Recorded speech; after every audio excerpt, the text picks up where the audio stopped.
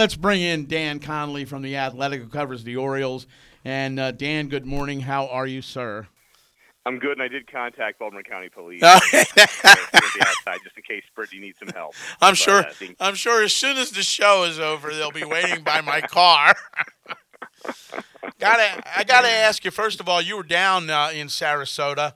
I know you're not there now, but talk to me a little bit about what you've seen out of the new regime down there and how spring training, at least in the early part, was handled. yeah, it was definitely different. Craig, there was definitely a different vibe. And if you walked around, I guess, I mean, I kind of heard about it on the Athletic, but when you were there the last 8 or 9 years and you saw Buck, you always knew where Buck was. He was walking around. He had the fungo bat behind his back. He was in the outfield. He was barking some instructions. You always saw Buck. It was Buck's camp. There's no question there. Uh, with Brandon Hyde, first of all, there's a couple guys who look like Brandon Hyde from far away that are on his staff. Tim Cousins, Chris Holt. So from far away, you don't necessarily know it's Hyde, and I mean he just doesn't have the same like, he's barking at guys, he's like running the whole thing. It doesn't look like it is his show. It looks like it's more of like kind of a group effort of a show, and I think that's something that he kind of stressed. Not that Buck didn't try to do that, but Buck just had a bigger than life kind of presence and personality to him. And I think that is more relaxing for the players. I don't think that Buck stressed these guys out necessarily in the spring, but it just had a kind of a different feel. And there's music blaring. We've all written about that and stuff, but it just kind of had a different feel. But then with all of that, Hyde just kept punctuating that yes, it might be a little bit more relaxed. It might be scheduled so you know what you're doing and you're off the field and all that stuff. But he kept stressing the word compete. And I must have heard compete or competition 400 times down there in the couple weeks, 2.5 weeks or whatever I was there. And I'm going back another week, and I know we're going to hear it again. It's just been kind of their theme that they may not win a whole lot of games, but they're going to compete. They're going to compete for jobs within, the spring training camp, and they're going to compete when the games are for real. But So it was that sense. So, I I'm sorry. Go ahead. I think from a fan standpoint, though, that's not a bad thing. I mean, I don't think fans up here expect this team to be in the division race, but by the same token, they're pretty baseball savvy and they know that you know what a good effort is and whether or not the guys on the field are giving 100% all the time. So from a fan standpoint, I think that's a good thing. Absolutely, absolutely. And I think how many times have we covered bad teams in Baltimore where they've said, "Man, this team just gave up." 14 Boy, straight years. right. They didn't look like they were trying. They didn't look like they were trying in 2007 in July or August. And part of that is that they weren't very good. And when you're not very good, it looks like you're not trying. But they also weren't very focused. It's hard to focus when your team's when you stink and you're 100 games back in the loss column or whatever. It's hard to do that, to compete. I don't think that this team last year in August and September gave up. I just think they were terrible, and I mean that's why they got bludgeoned.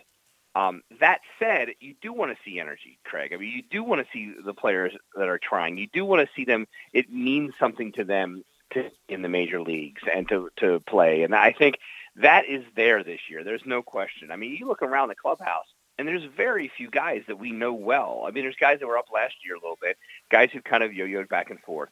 But guys who we actually know well, who we've dealt with for a couple years in a row, there's maybe 6, 7 of them. I mean, Right. it's very few and far between. So, I think that they are bringing a certain energy, and there is a certain competition level, and I think that's good. In terms of who makes this team, there's a split squad today. The first game will be played in Port Charlotte against the Rays. Dylan Bundy's got that start, and then David Hess has the start tonight against the Yankees up in Sarasota. I guess it's 6:05. But in terms of who makes this team, I would think the split doubleheader today would be followed by a few roster decisions since it is a split doubleheader. Yeah, when they use more guys, oftentimes that's the case. Then they can whittle it down a little bit. And when we're getting point in camp where there are going to be, obviously you don't need as many catchers you have in camp right now, and things like that. So I would imagine that if not, sometimes the way Walter did, they usually waited the weekend. And then on Monday, they'd start up with a new thing, and then he would get rid of a lot of guys on that Monday or Sunday night or whatever.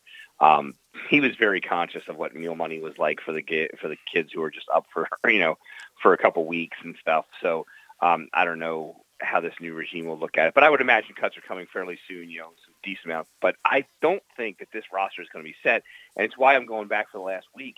I don't think this roster is really going to be set until right before they leave for New York. I mean, I think there are several guys who are, kind of on the bubble. And when I mean several, I mean, gosh, several for every position, it seems like, except for three or four. Plus, they're going to keep looking at the waiver wire, and a lot of guys are going to be waived or, designated for assignment or whatever throughout baseball in the next couple, week and a half, 2 weeks or whatever. So, they did that with Dwight Smith yesterday, got him, for international slot bonuses, and they're going to continue to look at that kind of stuff, guys who don't fit somewhere else's roster but could fit on theirs. This is going to be battles all the way through. But to make one of your points, I think David Hess tonight, I think this is a big start for him. Obviously, the Yankees will have a lot of regulars in that lineup. And I think that Hess, it's his position to lose, in my estimation. He doesn't look it that way. He looks like he's fighting it. But I think that, the fourth or fifth spot, he should be able to claim one of those if he can pitch well. I was going to say, you got Bundy, you got Cashner and Cobb, and how do you see 4 and 5 playing out? David Hess, obviously, you just said, but how do you see the rest of that playing out? Yeah, I mean, Jeffrey Ramirez is in that mix. Nate Carnes is in that mix. Although I think that the sense is, even when they sign Nate Carnes, that he may not be ready to be a starter. In April, and with some of the because he's physical coming off issues, injuries. the physical issues, they're going to probably have to stretch him out for that to happen anyhow. Exactly. So I would imagine that he's going to end up being, if he is, if he starts the season healthy, and not on the disabled list, I would imagine he'd be like a long guy in the pen. And one of the things, Craig, this, the oftentimes that fifth starter doesn't come into play until mid-April anyway. Right. So that's a situation where they may go with 4. I didn't do the exact math. I know it's kind of screwed up in the beginning of the with days off and stuff after the Orioles opener and the home opener. The road opener in New York to start the season. There's a bunch of days off and stuff there, so I don't know how it's configured completely. But I wouldn't be surprised if they don't really use a fifth starter until April 10th, 15th, something like that. So that can let it go. And Brandon Hyde did not dismiss the idea of a opener. A pitcher to come in, a relief pitcher to come in and pitch 1 or 2 innings in that fifth spot. I think it depends in his mind on really what they have for that fifth spot. If they think they have somebody who can seize it, one of the most interesting things in camp, and we, stop me if you've heard this before, is Mike Wright's pitching well. And Mike Wright is one of those guys, the talent's there, and he tantalizes you with that, and then it gets to the season, and then he has some struggles, and, it goes back and forth. But, we're getting to the point where it is fish or cut bait with him, and, he spent the entire season in the majors last year, had some good moments, had some not so good moments. But I think he's he's making himself in the mix. I don't think he's given up a run yet in his appearances. So he's in the mix there. Hess is in the mix. Ramirez is in the mix. John Means, I would think, is outside looking in, but he's pitched, okay, so pretty well so far. So I think there's a lot of guys that are fighting for that fourth and fifth spot. We're talking with Dan Connolly, the Athletic, who covers the Orioles, and I think one of the most intriguing things too is the outfield for this club, because I think we can pretty much agree that Trey Mancini is going to be your left fielder. But then, Brandon Hyde turns around about 4 or 5 days ago and says, well, nothing's set in stone with Cedric Mullins. And then you look at with Mullins along with Austin Hayes and Yusniel Diaz along with Eric Young Jr. I mean, like you said, competition is one of the key words, and it looks like that's going to probably go right down the wire. Yeah, I would think, although if I were a betting man, I would put Mullins in that 25-man roster. I think he did enough last year. I think he's got, I think defensively in center field, and also what he can do a little bit on the base path and with the bat. I would imagine that he makes this team, and I would imagine he's probably the starting day center fielder, the opening day center fielder. But, it is up in the air. We look at this guy's a veteran because he's had 3 months in the big leagues, Greg, versus, some of these other guys who have almost no time. Right. Austin Hayes is coming back from injury, and Austin Hayes needs, I think, to show that he can hit. I mean, we look at the ankle injury and we think, well, that really derailed Austin Hayes' 2018. But frankly, he was not hitting at all at Double A Bowie. He was striking out a ton before he got to that point. So I think that they probably want to take a look at him, in the minors and have him graduate and come up. There's no reason to rush Austin Hayes at this point. This really is what is going into his fourth professional season, I believe. Yeah. So I mean, there's no reason to rush him. There's no reason to rush any of these guys. It's a reason, it's one of the ways that you go out and you get an Eric Young or you get a Dwight Smith or you get somebody, who's played a little bit that you're giving more time to. And Joey Rickard is still there. I mean, it's not a guy you can really forget. He's on the 40-man roster. DJ Stewart is out there. And Anthony and Santander, And Anthony Santander, is having a real good camp. And I could see Anthony Santander breaking with this team because he has spent some time in the minors. And, and I think, he's a former Rule 5 pick that had spent a lot of time in the majors. But last year, he spent all but, 14 days, wherever it was, in the minors. And so, I mean, I think he's a guy that they're really looking toward. And, he really hit the heck out of the ball. The other thing with all of this is Mark Trumbo. Right. Because if Mark Trumbo's not, if he's not healthy, then you have a real good reason to bring Trey Mancini out of left field and put him at a combination of DH and first base.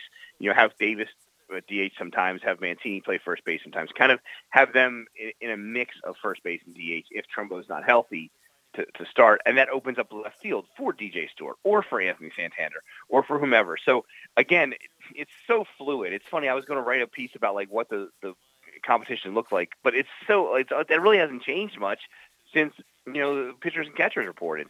There's so many different names out there floating, and again, a Dwight Smith could come running in here in the next week or two. Yeah, infield wise, shortstop, very interesting on this ball club, and the decisions that they have to make. Take me through that, along with what happens now with trying to get Chris Davis healthy again and seeing whether or not he can try to rekindle a little bit of what he had in the past. Well, let's start with that first. I mean, he's your first baseman. He's going to be given every opportunity to do 2015 again. And I know that frustrates fans. That frustrates even some of his teammates last year. But he's going to get the opportunity. He's got all that money. I mean, $23 million or whatever it is, and per year. And I mean, he's going to be playing, and they're hoping that he can figure it out. And he's got already started with a good relationship with Don Long, the new hitting coach. But it's all up to Chris Davis. I mean, there's nothing anybody else can do but Chris Davis, and it's hard for me to believe that the guy's going to bat 168 again. But not because of Chris Davis, just because it's really hard to be that bad and get that many at bats. Yeah. So you got to think that there's got to be something else above that. This guy has been a successful major leaguer, and not that long ago, but he hasn't proved it in 2.5 years. So basically, I mean, I think he's going to get, he has a leash, and he is going to get an opportunity to continue to try to get back to, like you said, back to his previous form, at least for the first couple months this year. So first base is set there. Now, obviously, he was dealing with a little bit of a hip issue. He hasn't hit at all since, he's got one home run, and I think he's like 9 strikeouts or 7 strikeouts, something like that. Right. But he has been on the shelf a little bit because of some kind of soreness, hip soreness and such. He's got an MRI kind of waiting in on that, but they don't believe that that's too serious. I believe it's a precautionary situation. So if healthy, he's your first baseman. And then Jonathan Villar is your starting middle infielder. Yeah. You just don't know where, right? Right. Whether it's second base or shortstop. Right now, it looks like it might be second base. And because, first of all, they signed Alcides Escobar to a minor league deal, and he's a veteran who's played shortstop and has been a Gold Glove winner at shortstop. And then really the talk of camp, and we didn't even mention it, you and I, when we were talking about, talking about center field, is the Orioles have 2 Rule 5 guys who both are considered shortstops in Richie Martin and Drew Jackson. I wrote a big piece on them in the Rule 5 in the Athletic this week. But Drew Jackson can play center field and play it well. So he's another option. And having Drew Jackson on the team is like having an infielder and outfielder together. The question is, will he hit? And he's hit so far in the minors. In the spring. And so, he's certainly making a push to be one of these guys here. And as of 2 days ago, I think the two of them combined, Martin and Jackson, were batting 400 this spring in 40 at-bats. So they definitely are opening eyes. Martin's looked really good defensively. He can do a lot of things when his game is on. I don't know how much you know about him, Craig, but he's a former first rounder at University of Florida.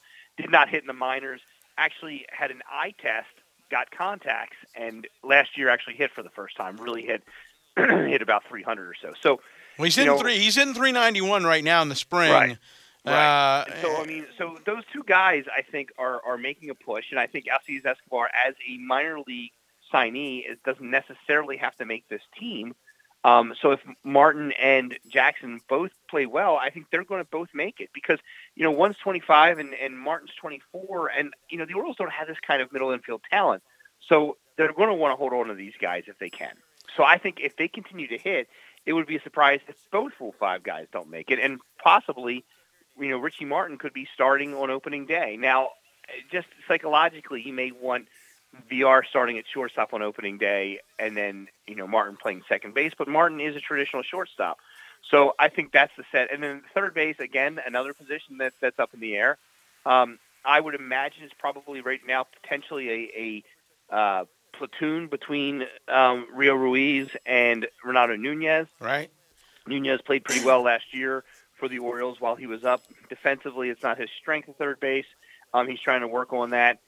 It's a lefty-righty situation, so you could imagine that they could be a platoon there. Steve Wilkerson brought 8 gloves to camp. He's going to do whatever they ask him to do to try and make this team. And he can play a little bit of outfield. He even he said he'll catch if he has to. So I mean there's still that competition there for third base. And then if you wanted me to keep going, Craig, the catcher situation I was just again, going to ask you complete. about that with Wins and also Cisco. Yeah, I mean, this one is maybe not as intriguing as Rule 5 because of the whole will they send them back thing, but it's probably the second most intriguing battle because really the only two guys on the 40-man roster are two guys who barely have any playing time at all, don't even have a full year's playing service in the majors, and that's Wins and Cisco. Last year, Cisco had a great spring. They rushed him to the majors, and it really fell apart both offensively and defensively for him. He went down to AAA and didn't really rekindle what had made him, one of the top 60 prospects in the game. He's got a new outlook. He was hitting the heck out of the ball. He had 4 home runs to basically in the first week of spring. Um, so he maybe pushed himself back to it. Wins is a steady defensive kind of guy who's got a little pop. They went and they signed Jesus Sucre, and then Sucre had all kinds of visa problems. Just got into the United States last Thursday Right. and played in his first game.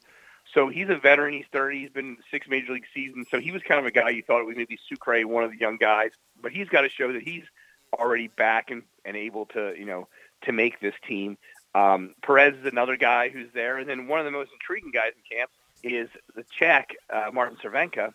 And, I mean, this guy, I don't know if you've seen him, Craig, but this guy looks like a major league catcher. He's like 6'4", 6'5". He's strapping. He looks like this is something he could do. And he's only been at Double-A, but he's really impressed the Orioles. So, I mean, I think he just has no shot of making the team. But, I mean, I think it's still Perez, Sucre, and the two young guys. Well, with Cervenka, it's a small sample size, but he has a homer, 3 RBI. Do they like his bat as well?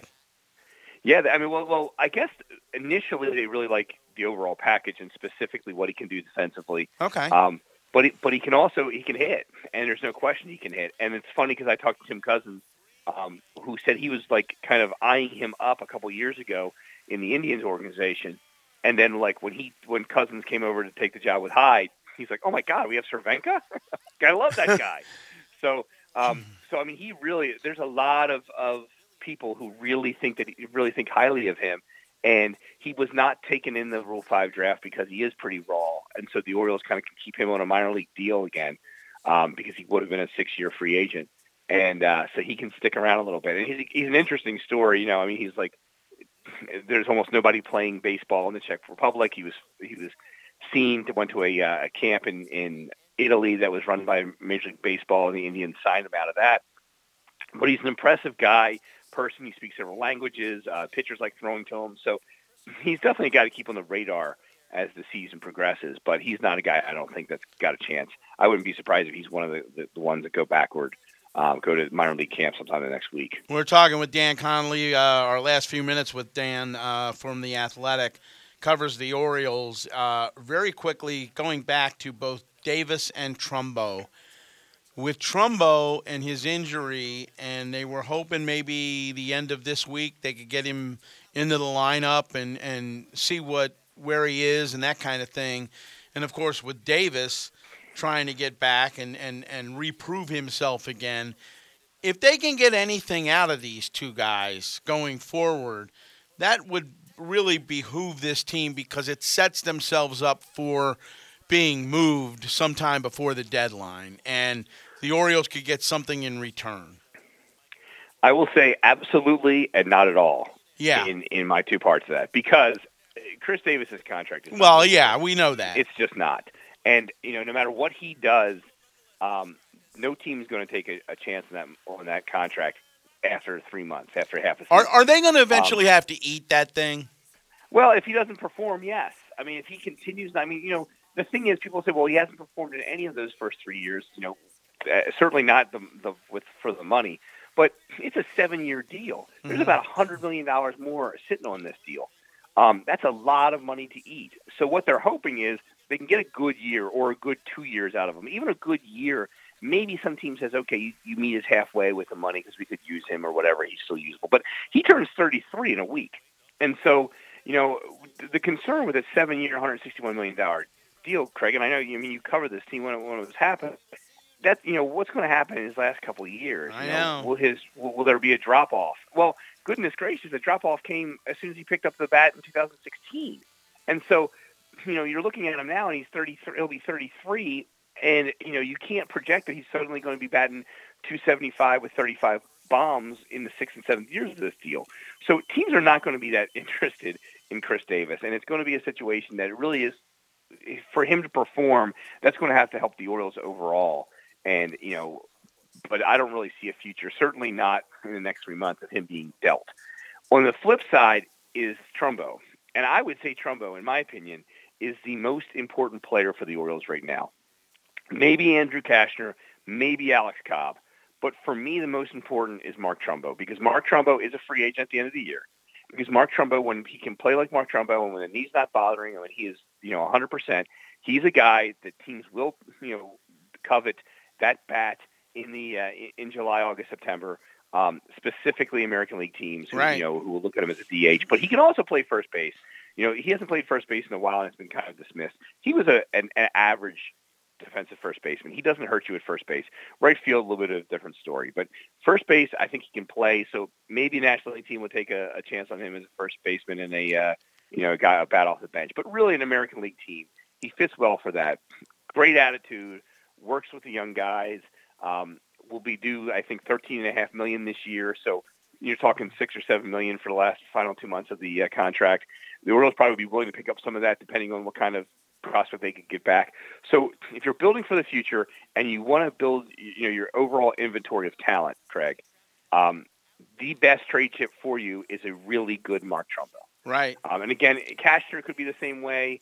Everyone's always looking for arms. Cobb has 2.5 years more attached to him after July, so he's got to have to pitch really well to kind of justify that money.